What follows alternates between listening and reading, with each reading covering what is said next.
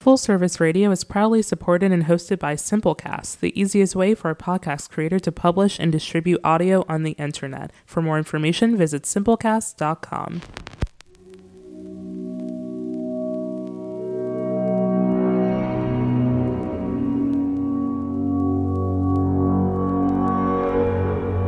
Full Service Radio.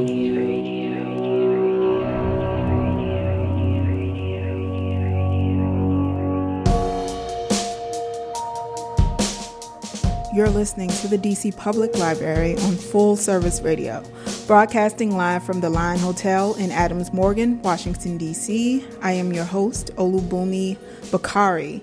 This is our All Things Local series where we highlight the local history, culture, communities, and personages who have made an impact on Washington, D.C. My guest today is Linda Critchlow White. Linda is the president of the James Dent Walker District of Columbia chapter of the Afro-American Historical and Genealogical Society. So it's Black History Month, and what better way to celebrate Black history than to find out about your roots and where you are from. Linda, thank you for joining me today. Thank you, Olu, for having me. Oh, you're welcome. You're welcome. Before we discuss your organization, I want to talk a little bit about your background. So you are a native Washingtonian, correct? Born and raised, yes. Yes. So many. Are you also? Yes, Good. yes. Mm-hmm. Like there are a lot of us, right? Fifth generation. No, not really. A lot of my guests, they're Washingtonians, but maybe they just got here maybe 40, 30 years ago. No shade, but you know, us native Washingtonians. And some of them are from Baltimore. You know, in any case. So tell me a little bit about where you grew up in Washington. So I grew up in the Petworth neighborhood on Randolph Street. When I was born, my parents actually lived on 4th Street Northwest, just a few blocks down from Howard University. And my mother was actually born in that same house in 1919. And then she actually, we'll talk about this later, she wrote a narrative of the family history.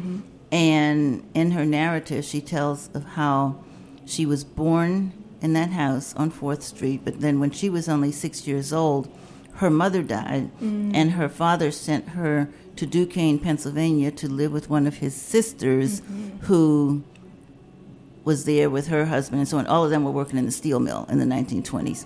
But as it turned out, even though most of the people in her family didn't have much formal education, she says there was a neighbor who had attended Howard University and told her about Howard and how she could go back to Washington. And since her father lived so close, because her father had stayed in Washington, since he lived so close to Howard, she could live there and go to school. And then she talks of walking up the hill to Howard. And of course, for those people in the audience who know Howard, and this, the alma mater talks about on Hilltop High. So every day my mother walked up the hill to go to school. Yes, and that's another link to a lot of the guests that I've talked to is, you know, Howard University. So you are the co-author of a book entitled Back There Then. Share with our listeners what your book is about. So basically the book is a historical genealogical memoir. And when my mother was turning 90 back in 2009, my husband and I and other family members were looking through her, what we knew was a vast collection of memorabilia, photos, letters, and so on. And we were looking for pictures to use, we were looking for pictures to use in a PowerPoint presentation for her birthday. And then I came across this manuscript that she had written about the family, unbeknownst to me. And I knew my mother would tell different little stories from time to time, but I had no idea she was really writing something. So when I saw it, I said, wow, this is too good to be in somebody's attic or basement. And so at the time, I was working as a school library media specialist in Montgomery County Schools, and I had some student media assistants, as they call them, and they helped me scan my mother's original document, and in turn, but subsequently, I edited it some. Also, I had other people to help me edit it. I added page numbers. In my mother's manuscript, she had some Xerox copies of some photos, but I suspected that she also had the originals of those photos. So after some searching, we found most of the photos and scanned them properly. And then one day I was reading a magazine that was the publication of the Historical Society of Lynchburg, Virginia. Mm-hmm. That's actually where some of the ancestors are from. And there was a little ad said, let us write your next book.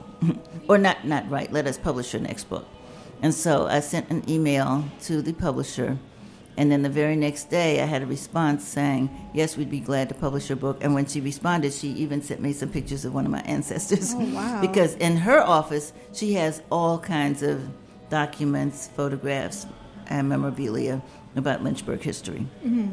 And so you have some ties to the Civil War. It's in your book. Yes. So share a little bit about that. Sure. So actually, indirectly or directly, we all have some connections to the Civil War and other events in history. And this is one of the good things about genealogy. Mm-hmm. We start to look at that so-called finite piece of history, how our families lived, what they did. Not everyone has documented their ancestors, whether we're talking about World War II, World War I, the Civil War, anything else. But anyway, as far as my ancestors, so I had the responsibility of cleaning out the house of an elderly relative in 2006. Mm-hmm. And that relative, she actually was still living at the time, but she got to the point where she could no longer take care of herself. Her name was Connie. I'll call her Cousin Connie. And Cousin Connie's mother, who was my great-great-aunt, had purchased this house on Manor Place, right here in what they now call East Columbia Heights. Mm-hmm. She had purchased the house as a single divorced woman in 1945. Mm-hmm. So her mother was my Aunt Goldie. Aunt Goldie died in 1977, but then Cousin Connie, her daughter, and my cousin, stayed in the house until 2006 when she could no longer care for herself. But my husband, who you know and who helped me, discovered so much stuff in that house. Nothing, not silver and gold or riches, because the house was actually kind of falling down. It was in ill repair. Mm-hmm. But from the time my cousin Connie, or actually from the time Aunt Goldie purchased that house, they never threw anything away. Mm-hmm. And in the house, really, she had moved a lot from the time she was born in Lynchburg, Virginia, 1899. The family moved to Boston in 1901. She got married in 1908. Then in approximately 1933, she moved to Nashville, Tennessee.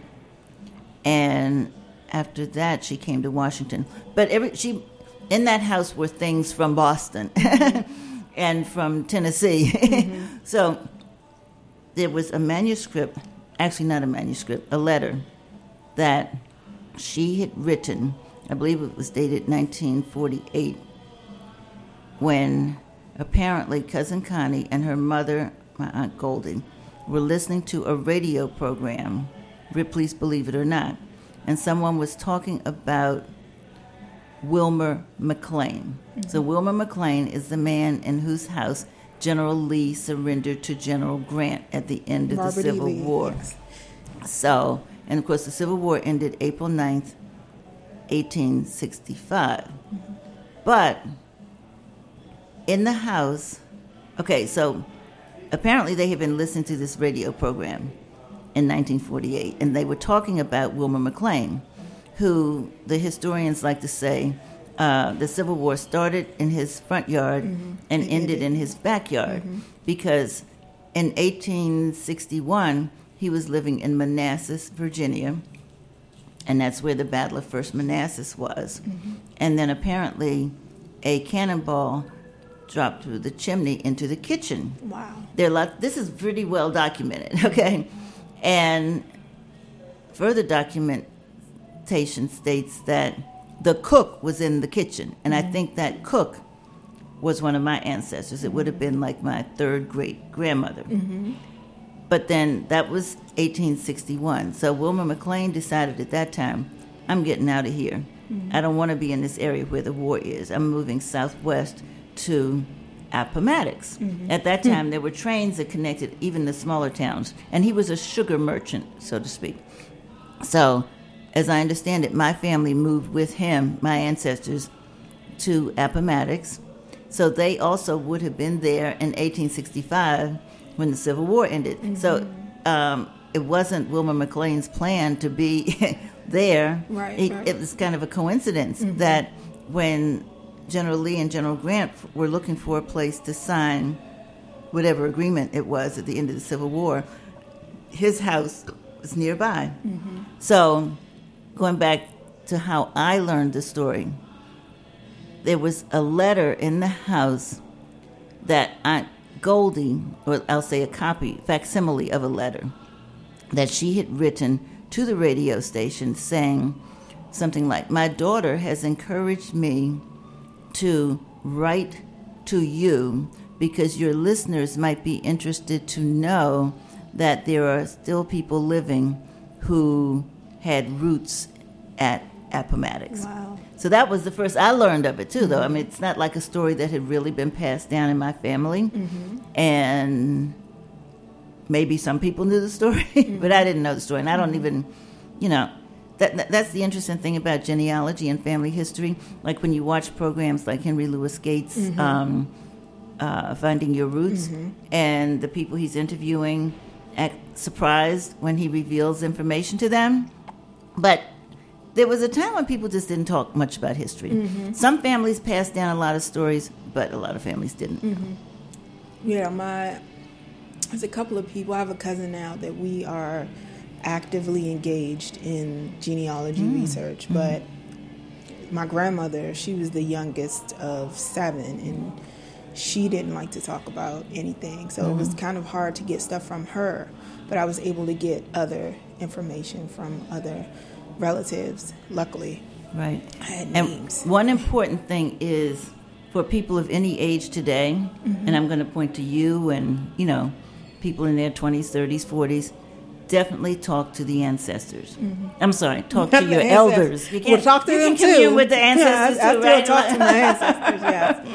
But my paternal grandmother, for sure, used to talk about some family stories. And I probably was a little bit interested, but I didn't realize the importance of those stories at the time that she was alive. She died in 1984. And then my paternal grandfather had been a special assistant to Marcus Garvey, but I didn't know that until long after he was dead. So, we wish we had talked to those people. So that kind of brings us into your organization. Talk a little bit about the Afro-American Genealogical Society. You're the president of the local chapter. So tell us share with our listeners, what the organization is and, how one can join. What do you guys do? How do you help people do genealogy research? Sure. So the Afro-American Historical and Genealogical Society was founded, I want to say 1978. I should know that better. But among the founders was a man named James Dent Walker. He was an archivist at the National Archives.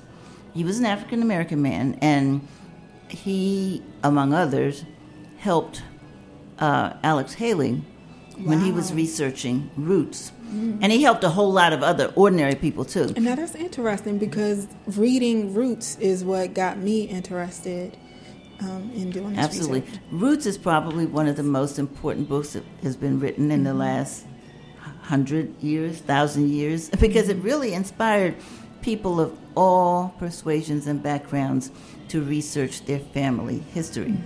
And so Mr. Walker, James Dent Walker, helped people access the archives and other records that are at the National Archives before we had Ancestry.com and digital. I was there records. with the microfilm. Yes. And you had to go to the sound decks, and then Yes. yes, that was me. Exactly. I was only 5 when I was doing the research, but, you know. Right, Go but ahead. Continue. it's so much easier for us now. Although people who do genealogy, we do warn people that you can't do it all online. Anyway, back to AUGS. AUGS is the acronym for the Afro-American Historical and Genealogical Society. So Mr. Walker came together with a number of other local historians. And by the way, his wife is still living, and she was the president of the D.C. chapter at one point. But there were some other people at Howard University and other scholars who came together to start the organization for the purpose of researching and documenting African American genealogy. Now, the members are, I like to say, ordinary people who just like to research their family history. Some have published books. Some of the members are scholars. But again, some of them are just ordinary people who want to tell their story. But in the organization, the way we help people is through national conferences, local workshops. Like the local chapter meets the third Saturday of every month at the Shepherd Park Library, unless it's another special event. For instance, last year we took a group down to Montpelier, home of James Madison.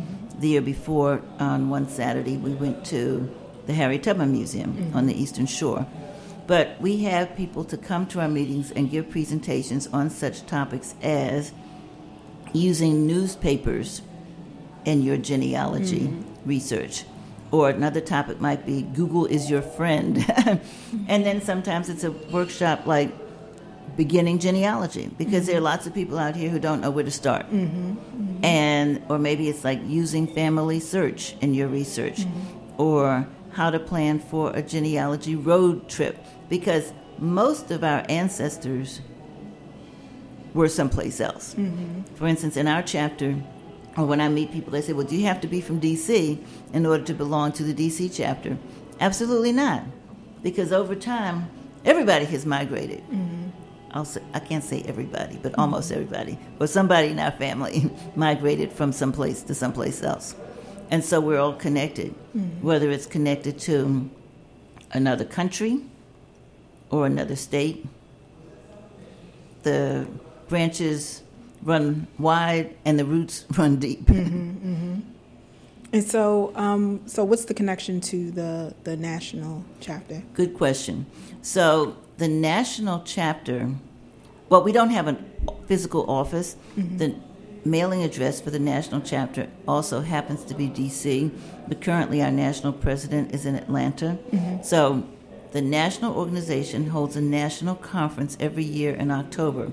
This coming year, it's going to take place in Hampton, and people are really excited about that because we're still kind of, how shall I say, observing and recognizing our connections to 1619, which is right there in the Hampton, Virginia area. And there are chapters all over the country, New York, Massachusetts, Atlanta, Arkansas. You know what? I need to look up and find out how many states have chapters. But for sure, there are 20 to 30 chapters. And then in the state of Virginia alone, I think there are at least 4 chapters. There's a Richmond chapter. There's something called a Tidewater chapter, and so on. Okay, so we have this organization here, and for somebody listening who's interested in getting started in genealogical research, where should they begin? Can you share with our listeners some tips? Absolutely. What should they do? So first of all, let me make note of our website. The national organization is AAHGS.org. In other words, the Afro-American Historical and Genealogical Society, and then .org. And on the website, there is a link for what we call resources. Charts, for instance. that people can use, or other websites where they can do research. And as I mentioned, charts, they say one of the best ways to do your research, you begin with yourself. Mm-hmm. You know you. Then you identify who your parents were. Mm-hmm. Then you identify who their parents were and who their parents were, and so on. And so among my other activities, I volunteer at the National Museum of African American History and Culture in their Family History Center. Mm-hmm, mm-hmm. And when people come there to do their research, we tell them to actually start with someone who was alive in 1940. Now, why is that? One of the main tools for genealogical research is the census. Mm-hmm. But the most recent census that is publicly available is the 1940 census. Mm-hmm. That's because of privacy issues. They wait 72 years before releasing the census. Mm-hmm. And so it's helpful whether you're at the museum or any place else. Even though I just said you begin with yourself. But if you're looking for the ancestors, you would start. So someone who's like 40, it might be a grandparent. It might be a great-grandparent, if they know that information. Mm-hmm. But many people do know the name of at least one ancestor who was alive in 1940, even if they were just a baby. Mm-hmm. Because when you find that person in the census, they are usually there with their siblings and with their parents. Mm-hmm. And let's say you didn't previously know their parents, or what kind of work they did, or where they lived. You get that information in the census record, and that's how you begin to build out your tree. Does that answer your question? Mm-hmm. Okay. So I've given like genealogy classes at the Martin Luther King Library. Mm-hmm. Some of the things that come up, let's say if names, last name, for instance. I was raised by this person and I had their name, but this was not my father or this was not my mother. How do you work around that? You know, because I carried this name, but that wasn't, you know, this person's name. Right. That's a good question. But that's one of the reasons the census and other what we call public records help, because you can see what the other people's names were. So let's say, for instance, you were raised by a mother and a stepfather or anybody else. And so you have the stepfather's name. But maybe you don't have your real father's name. If you're lucky, you can find your birth certificate, or you can find a marriage certificate or other document that reveals some of the earlier names. Mm-hmm. And even if you can't find the ones for your parents, you can find sometimes the ones for your great-grandparents. Let me put in a plug, too. For the census, we're seeing a lot of information today about the 2020 census. And I'd like to encourage everybody to make sure that you record your information, because you want your descendants to be able to find you. Mm-hmm. And some people don't want to be found. Some people, yeah, that's right. Some people don't want to be found. But the census is such a valuable document, and it is considered a public document, as are marriage certificates, death certificates, marriage, birth, death. And then, of course, a lot of military records reveal the names of other family records. So all of those records are technically at the National Archives. Mm-hmm. But sometimes you can go to visit the site where the ancestors were. Now, you heard me say that my ancestors were in Lynchburg, Virginia. Before Lynchburg, they were in Appomattox and also in a place called Nelson County, Virginia. Mm-hmm. So the Nelson County, Virginia courthouse has wonderful records. They have some of the original marriage certificates and death certificates. And when I was researching to do the book, I visited the Library of Congress. Now, we love libraries, right? Mm-hmm. And I looked up Nelson County and actually found a book, really more than one, about the history of Nelson County. Now, I didn't actually find information about my relatives, but a lot of times people do find information about their ancestors at the local historical society where the ancestors were. Or in the case where maybe ancestors were enslaved and you know who that slave owner was, there might be information about that slave owner in whatever else has already been written. We're lucky today that in almost every locale, someone has written about the history of that area, so we can usually find people. Yeah, and you mentioned websites that we have access to. And your webpage is just full of information. The national webpage is full of information for anybody who is just getting started. Afrogenius, I use that in my presentation. Yes. And that's on your website as well. It's AFRIGENEAS.com, and that is a really great resource for people who are just getting started. Yes. So I wanted to ask you, and I don't know if anybody else has run into this issue, but I have unknown relatives who went to Canada. I'm not sure who they are. I know that my great-grandmother and my grandmother's sister used to go to visit relatives in Canada. I have no idea who they are. Have you heard of anybody who's done research and was able to connect to ancestors who maybe have went to Canada? And how would someone like me find out more information? So I'm going to try to answer that in two different ways.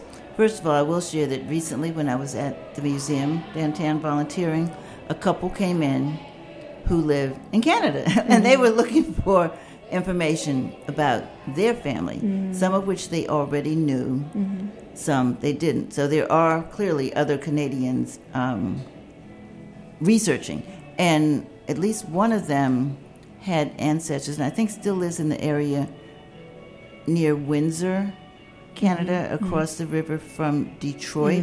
It's also where, and why am I going to forget his name? What's the name of the person who... Henson? Josiah Hinton. Henson, yes. So, he settled in that area. And sometimes visiting places like that, while that's not exactly a historical society, there are lots of books that you could find in their gift shop, and they might even have a library, that you might not find down here. So to actually go to a place like that, and I realize not everybody can just jump up and drive, fly, take a train to these places, but it's worth saving your money because it also helps you understand more about where the ancestors were if you can visit that place. And then where Josiah Henson was, for instance, that is now a living museum. The whole community has been recreated. Well, maybe partially preserved, but then other parts of it have been recreated so that people can kind of understand what was going on. So the other part of that answer is this, and this is a question, maybe this was on your list. Where does DNA come in with that research? You also asked how you can discover relatives that you kind of know of but don't know for sure. So in my case, for instance, I did have my DNA tested a few years ago, and then one day I was on Ancestry.com and I saw another person. She happened to be, she happened to appear as white, let me say it that way. And I reached out to her and asked her if she had any idea how we were related. And I got a response back within about 5 minutes, and she explained that our great-grandfathers had been brothers, but her great-grandfather lived as a white man, and my great-grandfather lived as a black man. So before the Civil War, before 1865, they were listed as free Negroes in Chester County, Pennsylvania, and also they were listed as mulattoes. So obviously they were kind of light. So they had choices. And sometimes when we hear about or read about people who, as we sometimes say, went over to the other side, it sounds like a kind of a clandestine, evil kind of thing. But I like to say that people did what they had to do if they had the opportunity. So some of them felt that they could live a better life if they went over to the other side. And I actually have relatives that's on my father's side of the family. on my mother's side of the family, I discovered that there were some people who passed. And I discovered that partially through DNA, but also because of some letters that I found in that same house where I found the information about Appomattox, the house in Washington. And they were letters that had been written by my Aunt Goldie's sister, who was still in Boston, and she was kind of closer to some of the family members than Aunt Goldie was, having moved first to Tennessee and finally to D.C. But in one of the letters, she says that so-and-so is living in such and such a place, and from the sounds of things, it sounds like they're passing. Mm-hmm. And then I was able to do some more research in college yearbooks, city directories, and so on, and actually identify who some of those people were. And then the other thing that happened on Ancestry, I mean, I've just had a lot of what I think are kind of interesting experiences with trying to connect with people. So one day on Ancestry, I saw where someone had, quote unquote, borrowed a photograph of one of my great-grandmothers. The Ancestry lets you know when someone, is looking at your site and borrowing things. So I wrote to that person, and turned out he was a person who was African-American, but I wrote to him to ask who he was he part of my family or whatever. So he said technically he was not part of the family, but he was helping someone research their family history. And that other person happened to be someone who today identifies as white. Mm-hmm. So you heard me say the other person that I had connected with on Ancestry, they identify as white. They were raised as white. Mm-hmm. But the fact is, if you really have to apply a racial label to them, they are not white. That's why I say people identify. They clutched their pearls when they found out. Maybe. And the reason, one of them, the one who I heard about through the person who borrowed my great-grandmother's picture, I think she grew up knowing the story. Mm-hmm. And I still haven't talked to her. I actually do have her contact information. It was given to me. But it's just one more thing I need to do is call her up. And it's like, what am I going to say? Maybe you have a suggestion. Would I say to her, okay, what was it like to live as a white person when you knew you were really black? But then maybe, does it really make a difference? She was living her life. What is black? Exactly. It raises a lot of questions. A lot of questions. And I like to say that we are all connected. And I know some people don't like the idea of that connection. But just a couple of weeks ago, I met a woman who happens to be an archivist at Howard University, Moreland Spingarn Research Center.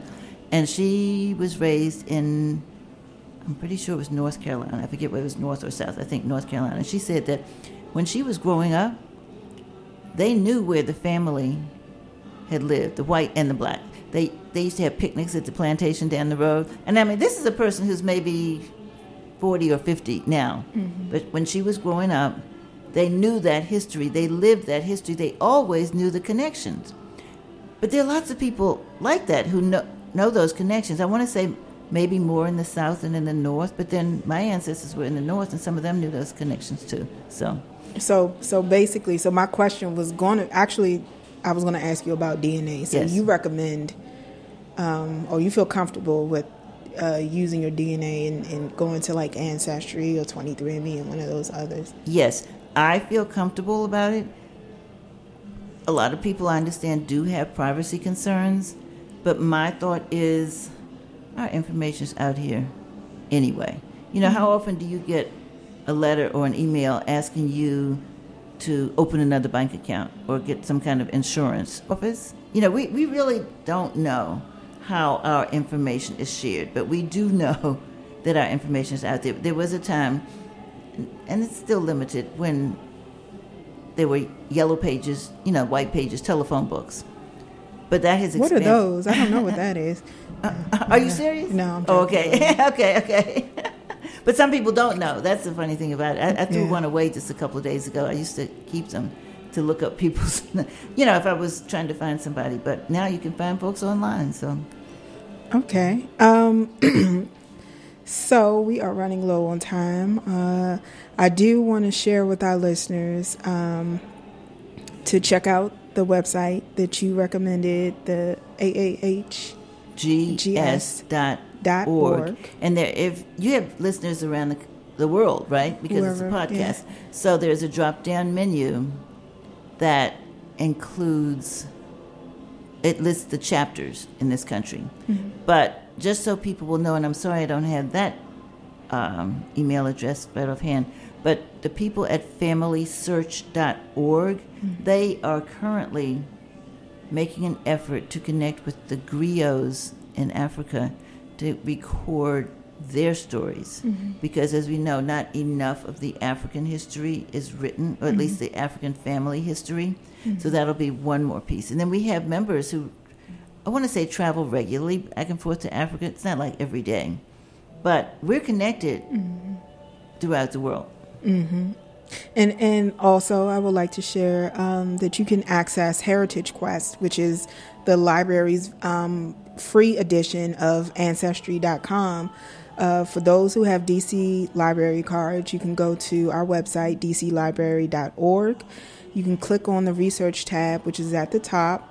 You want to scroll down to database, and then there's a filter you can use. You can click on the filter for subject and then click on genealogy, which will give you access to local newspapers and also Heritage Quest, which I've used tremendously.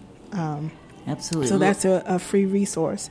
But before we wrap up, I do ask my guests 5 questions. They're rapid questions. You can answer them quickly off the top of your head. I'll try. Okay.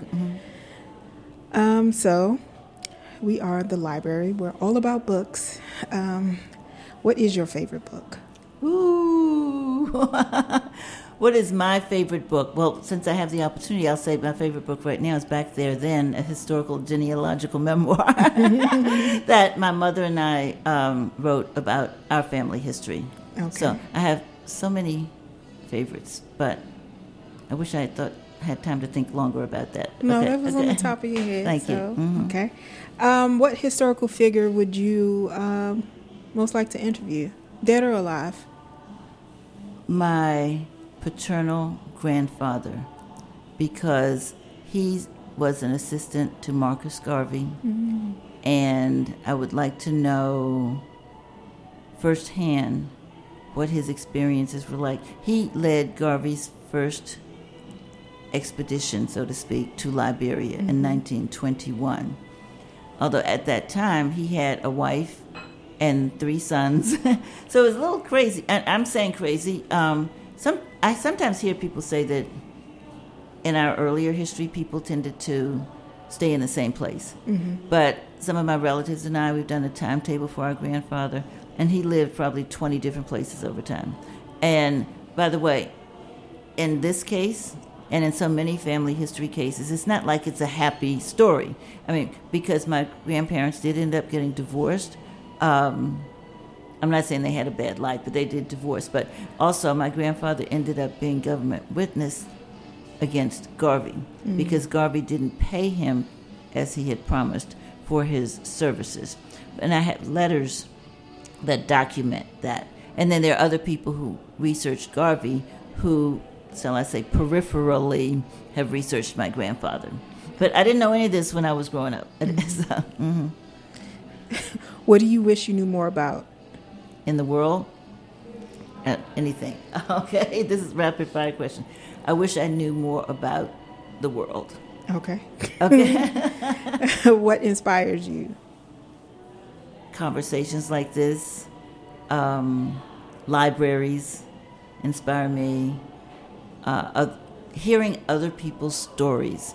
Now, we could say those stories are genealogical stories, but we can learn so much about how people live and what they learn. Smart people learn from others. And how would you like to be remembered? I would like to be remembered as a person who tried to help people tell stories of their families, the so-called ordinary people. Does that answer your question, or should I say more about that? Okay. So again, I just want to encourage our listeners to use our database. Go to dclibrary.org and click on the research tab. Look for genealogy, and to begin your research today, especially for African Americans, it's important that we know our history, we know our ancestors, we know where we come from, and that we be able to pass this on to our children, and so we'll know, so they won't forget, Absolutely. Okay, this has been an episode of DCPL's All Things Local on Full Service Radio, broadcasting live from the Line Hotel in Adams Morgan, Washington, D.C. Please visit dclibrary.org to learn more about the library's services and programs. Talk to us online at DCPL on Twitter and at DC Public Library on Instagram. Listen and download this show wherever you listen to your podcast by searching for Full Service Radio. Thank you for listening.